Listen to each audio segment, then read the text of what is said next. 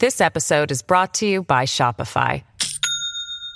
Do you have a point of sale system you can trust, or is it a real POS?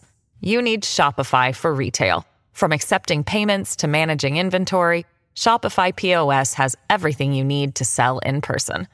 Go to shopify.com/system, all lowercase, to take your retail business to the next level today. That's shopify.com/system.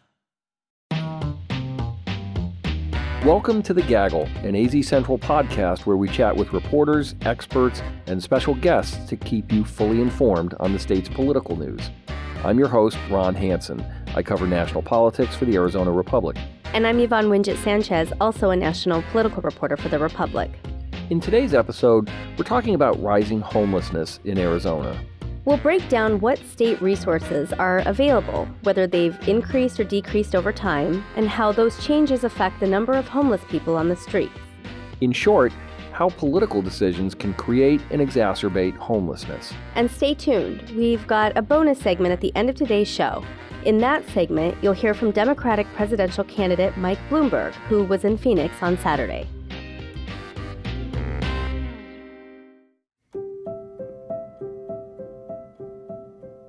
Let's start with a little background before we dive in on this. So, once a year, the Maricopa Association of Governments, or MAG, counts the number of homeless people in the county. It's a big event involving many people, and it takes months to compile the data into a report. Just last week, MAG went out to do the 2020 count. We'll get those results sometime this summer. In 2019, according to MAG, there were 6,600 people experiencing homelessness on the night of January 21st, 2019. That was up more than 310 people from the 2018 count. At the same time, while the Valley experiences rising homelessness, shelter beds for these people are going away. In fact, the number of shelter beds have decreased by about 30% since 2014. So it used to be the case that most homeless people had shelter, even if it wasn't their own. But in 2019, 50% of homeless people in Arizona were without shelter entirely. And 2019 was the sixth straight year that unsheltered homelessness increased.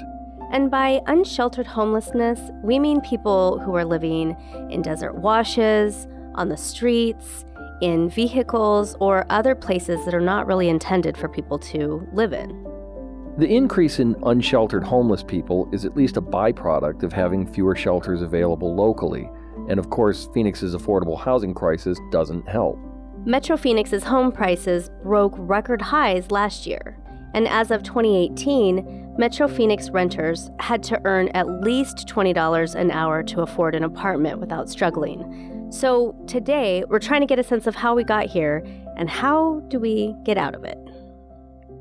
Joining us today is Jessica Boehm, our City of Phoenix reporter. And Catherine Rager, our longtime real estate reporter. Thank you, lady reporters, for joining us. Thank you. Yeah, happy to be here. So this week, Jessica, you actually helped out on our sister podcast, Valley 101. I sure did. That show answers your questions every week about Greater Phoenix. It's produced by the same team that produces The Gaggle. And in it this week, you guys tackled what it's like to live homeless in the Valley. It's cold, it's freezing. It's pretty much the same routine. Hang out usually in Kleinman Park or another park during the day, and then when they close it down at 10 o'clock, we go and try to find a business we can park, in the parking lot or behind of. Yeah, so more than a dozen of us went out with volunteers for the annual point-in-time count this year, and we tried to kind of understand the variety of experiences of people who are experiencing homelessness in the Valley. Since we knew you'd be doing that, we thought for the Gaggle we'd have you and Catherine on to talk about that same issue, but this time with more of a focus on policy and what's actually being done about it on the governmental side. That's great. I'm super excited to dive in. Okay, so let's start with the most basic question. Why is homelessness rising at this point? We have a great economy. Why are we going in the wrong direction on this? We don't have enough affordable housing. Housing prices continue to climb here in the Valley, and according to a new report, Phoenix is no longer one of the most affordable places for home buyers. We have a short of about 200,000 homes we need for our homeless population. And think about if 2.5 people live in the typical apartment in Metro Phoenix, that's almost 500,000 people who cannot find homes they can afford. We stayed with family, but because of my kids, they got irritated and kicked us out. So they're homeless, and we don't have the funding to create more. Our housing trust fund was capped back. It used to be $40 million a year. Got capped during the recession, the Great Recession, at $2.5 million. They raised it to $15 million, but it needs to go up a lot more. How can you connect the State Housing Trust Fund to homelessness? Like, in layman's terms, what does that mean? So it is a fund, and it's not a tax. It's a fund. The money comes from unclaimed assets that are sold, and it's been around since the late 80s. And essentially, it funds housing. It funds homeless shelters. It funds affordable homes. And there's also a federal tax income credit. That federal tax income credit creates about 3,000 affordable homes in Arizona a year, and we have a $200,000 lag. So without that fund, I mean, $15 million is a lot more than we've been getting, but it's not enough. There's just not the money there. And regular developers don't do this kind of housing. It's more expensive. It's tougher to do. It takes longer. And so that funding is huge. And we don't have strong eviction protections for renters? No. Arizona's eviction laws are designed for speed. Very, very easy. And evictions are at a record high again for last year. Last year, in Maricopa County alone, there were more than 42,000 eviction judgments issued. That's one for every 14 of our rental households, and a rate nearly 7 times that as in New York City, which has a notoriously you can be evicted in a few days. You can be evicted, within 30 days of missing a payment. And we have a real problem with all of these affordable older complexes, apartments across the valley. You see them everywhere. They've been redone, and they raise the rents, and they can do that. And then you tell someone you're going to pay $200 more, you can't afford it. So it sounds like we sort of have this perverse effect that the better the economy is doing, the more pressure there is to just churn through tenants to find the ones that can keep current. Yes, it's very sad. It is a horrible byproduct of it. And again, they're not building enough of the affordable complexes to replace the ones that are being upgraded and made fancy with higher rents. Yeah, and so I heard it described this way for the first time last week talking to one of the volunteers. They called it down renting, which is basically where you are taking people who used to be able to afford, what we consider market rate, like the general income, and now they are moving into the lower threshold of rents, and they push those people down to the lower threshold of rents until eventually you're pushing people all the way down and out onto the streets. And so eventually, a lot of these people are homeless. And earlier, we made the distinction about unsheltered versus sheltered homelessness. So, Jessica, can you give us a sense of why specifically unsheltered homelessness is on the rise? Sure. So one thing that did occur that we know led to at least a few hundred additional people experiencing unsheltered homelessness is CAS, which is the central shelter in downtown Phoenix, or I guess a little bit south of downtown Phoenix. They closed their overflow shelter. Happening now, a dire situation in downtown Phoenix. An already packed men's homeless shelter closing after tonight deemed unlivable. The city of Phoenix now fighting to free up money for new housing options. I never saw it. By all accounts, it probably was a health hazard and needed to be closed. But they haven't replaced those beds at this point. So that was at least a couple hundred people who were getting shelter in some form that no longer are. But beyond that, a lot of cities are sort of focusing their investments on what we call outreach, which is people who go out and try to connect people with services, or to more permanent housing solutions. But in the meantime, you have limited funding, I should say, for emergency shelters, just normal shelter beds for people who aren't, able or ready to get into permanent housing. And I've been told by folks that that's really put a strain on those resources to provide shelter, which has then resulted in more people not being sheltered. The shelters don't have the funding they need to keep up with the growing homeless population. The Housing Trust Fund was $40 million, and Governor Brewer in 2010 swept it to offset the budget shortfall. And since then, it's been about $2.5 million a year. That difference. This year, last year, they made it $15 million, and they had some good projects, some homeless to help veterans and shelters to help people with disabilities, and that's great, but still way below what we need. We're not even close.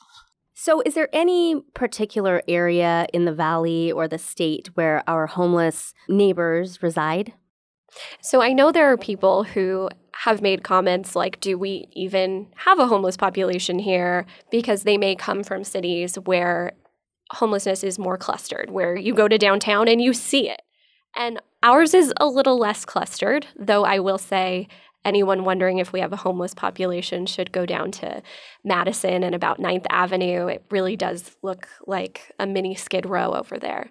But like our valley itself, the homeless population is sprawled across the county.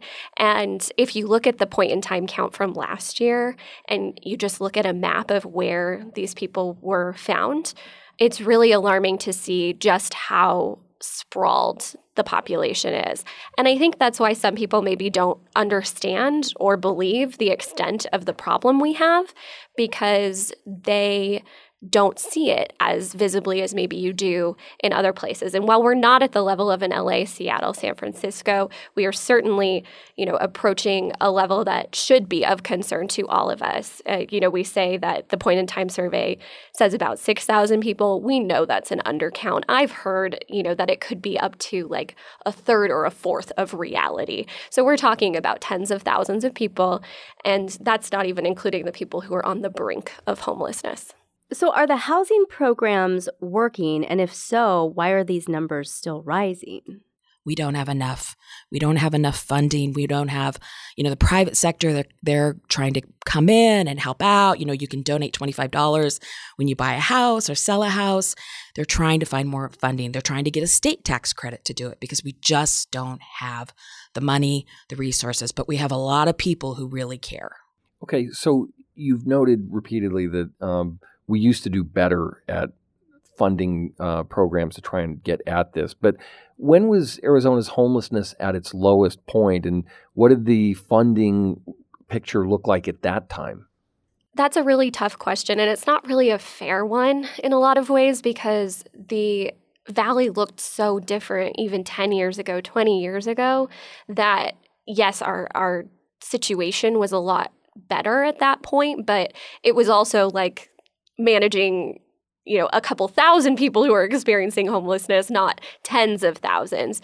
I will say that homelessness in the valley started to become visible after two things happened in the 90s. The county hospital closed, and so you had a lot of people with mental health issues that were now homeless. And then we also started what we are still on, which is our mission of redeveloping downtown. Part of that was getting rid of a lot of those low-rate daily hotels, and they call them single-room occupancies, and that was where a lot of people who couldn't afford a permanent residence were living, and those options for people just don't exist anymore. I don't know of many hotels where you can get a room for $10, $20 a night anymore. So let's cut to the million-dollar question, if we can. What would it take to bring Arizona's homeless rate down in some significant way, and what can we do about this? So let's just say that somehow we decide to build 6,614 units of affordable housing, which is, according to the point-in-time count, the number of people we have experiencing homelessness in the valley. So first of all, there's no way to know how expensive that could be, but we know it would be expensive. Land costs are rising. Construction labor is more difficult to come by. So we don't have money. That's one problem. The second problem is by the time we got around to building all of this, there would be 6,614 additional people who would need housing. So really, we need a couple of things. People who are looking at this problem very seriously say that there's kind of a two-pronged approach we need to take. We need to find, an emergency solution to the number of people living on our streets. But then we need to start thinking long-term about how we stop homelessness from ever occurring in the first place. And there are a lot of regulations and laws that make it difficult for cities to require developers, for example, to pitch in on this problem. That happens in a lot of cities. We're not allowed in Arizona to do that. So you just talked about what we can do. So I guess the big question is, what are we going to do about this problem moving forward? What might the legislature, which is currently controlled by Republicans, and Governor Doug Ducey, what might they do on this in terms of the budget or in terms of implementing some programs that might be able to help these folks? As we know, they've been kind of reluctant to invest or spend money on this front, at least in recent years. We are in the middle of a legislative session right now, and there are a few bills in front of the legislature that could possibly put a dent in this problem. One of the big things that a lot of people are excited about is hopefully setting aside some funding for a West Valley senior shelter. And that would take some of the burden off of Cass right now, who has almost 200 seniors living at that shelter, put them into a more controlled area for that population and open up some additional beds. We also are going to see within the next couple of months Cass come before the city of Phoenix and ask to add about 500 beds to the current Human Services campus that I've discussed just south of downtown Phoenix. Those are all things that kind of fall into that two-pronged approach of emergency solutions, and then we're going to have to start looking at those long-term solutions. And that could come through increased allocation to the Housing Trust Fund that Catherine's talked about. Yes, and the private sector is stepping up, and particularly the real estate industry, and that makes sense because they're providing homes and they sell homes. This is how they make money. So why not have them step up? The Arizona Housing Fund was formed, and you can volunteer $25 on your closing costs. If you buy or sell a home, real estate agents are getting in on it, home builders. I think they have about $250,000, so it's a start to get in there. And there are innovative projects. Because the thing is, if someone's homeless and they are dealing with certain issues, maybe it's addiction or just health issues, they need that support. You just don't put them in an apartment. And so United Healthcare, our biggest Medicare provider, partnered with Chicanas Por La Casa, and they rehabbed a apartment complex in Maryvale. And essentially it's supportive care, but they are saving almost $50,000 on each resident's healthcare costs a year because they have that care there, and they're transitioning to jobs, and they're getting that support. So we need more housing like that, definitely. So if Arizona doesn't handle our homeless population, it could become the next LA. Is that a fair kind of portrait of what could happen? Fair point. We are at a tipping point. We have long been, for the West, relatively affordable compared to LA, our home prices and our apartments in San Francisco, Seattle. But our costs are climbing, and, companies come here and bring jobs because we're affordable. And if we're not, we'll have fewer jobs. We don't create the housing we need. We'll have more homeless people, more people struggling. People are getting pushed out that are making minimum wage. They're working jobs, but they can't afford our housing costs. So people are alarmed, and they're looking at this, the private sector and government, by, raising the Housing Trust Fund last year to $15 million is a good start. Are there other states that are doing this better in terms of responding to the homeless problem? Who should we look to for guidance on this? So I will say this is definitely a national concern, and there are many, many cities dealing with the same things that we are. There are some cities that are trying some things out that now our cities are looking at. For example, in Minneapolis, they've gotten rid of single-family zoning, which is basically an idea of allowing different types of development in more areas that can hopefully house more people. So that's something that people are looking at. Everywhere, people are experimenting with how to solve this. And I think one thing, we've been a little depressing this episode, but something that gives me hope is that we still have a homelessness issue that I think we can put our arms around. We could be the example of the Western city that finds something that works. And with the number of people who are committed to having this discussion, I'm hopeful that everybody can start working in the same direction instead of multiple directions and hopefully be the city that figures this out. Yeah, it's on the forefront for groups like it wasn't ever before. You know, they're talking about it at forecasts and they're talking about it at meetings and they're having special meetings. So maybe we can get on it. Well, we'll be following your reporting. Jessica and Catherine, thank you so much for your time today. Where can listeners find you on Twitter? I'm at jboehm_news, and jboehm is JBOEHM_news. I'm at Catherine Rager, Catherine with a C, REAGOR. Okay, stay tuned, Gaggle listeners. We've got our interview with presidential hopeful Mike Bloomberg after this message from our colleagues at the Des Moines Register. This episode is brought to you by Shopify.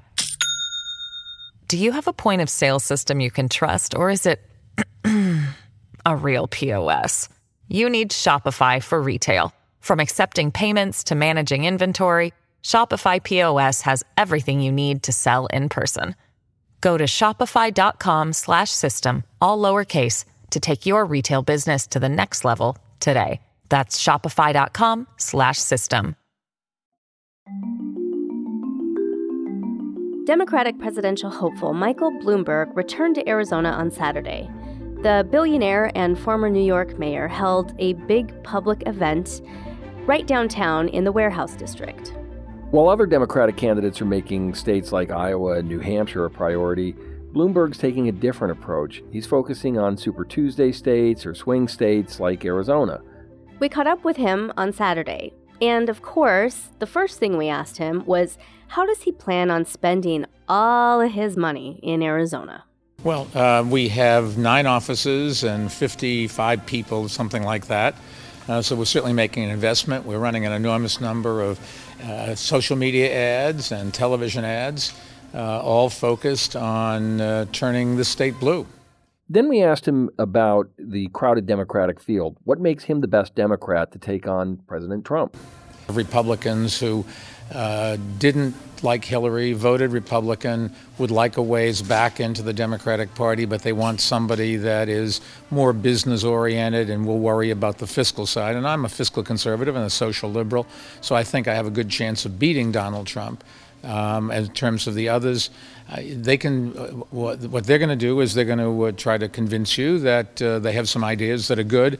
What I'm trying to convince you is I've already done it. And if you want to know what I'm going to do, just take a look at New York. If you don't like what we did in New York, don't vote for me. But if you think New York is better after 12 years than it was before, the problems that Phoenix and all the other cities in Arizona have are identical to the problems that New York has. Scales may be different, slight emphasis here and there, but we all worry about health care we can't afford. We all worry about too many guns in the streets. We all worry about public education not being what it should be. And you go right down the list. Homelessness is another one. Jobs of the future, particularly as technology comes in. At the end of our very rushed interview, we asked him about the generational battle that is playing out right now for the soul of the Democratic Party and what he makes of all this concern that there's too much money in politics. There seems to be a generational battle for the Democratic Party playing out right now, and there's also a lot of concern about the influence of money in politics. How do you unite the party and present yourself any differently than the billionaire who's in the White House right now? That's not where the money is. The money is from the tobacco lobby and the pharmaceutical lobby and the gun lobby and those kinds of lobbies that are influencing Congress and at state levels as well.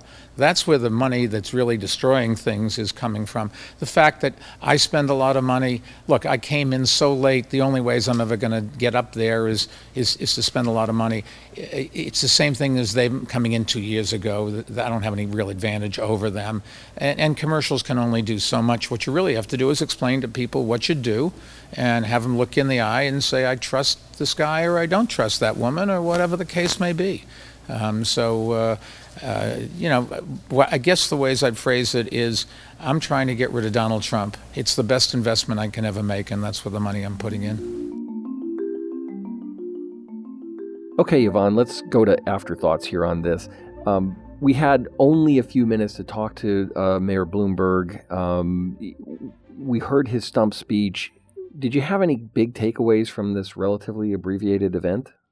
Look, he presented himself as just an alternative billionaire to Donald Trump. He cast himself as the un-Trump president. And he said, if you want someone who cares about science, if you want someone who will help solve this immigration problem, if you want someone who can tackle climate change and restore our standing on the world stage, then I'm someone who can do that. I'm someone who tackled really big problems in New York, and I built coalitions and I listened to people and I made things happen.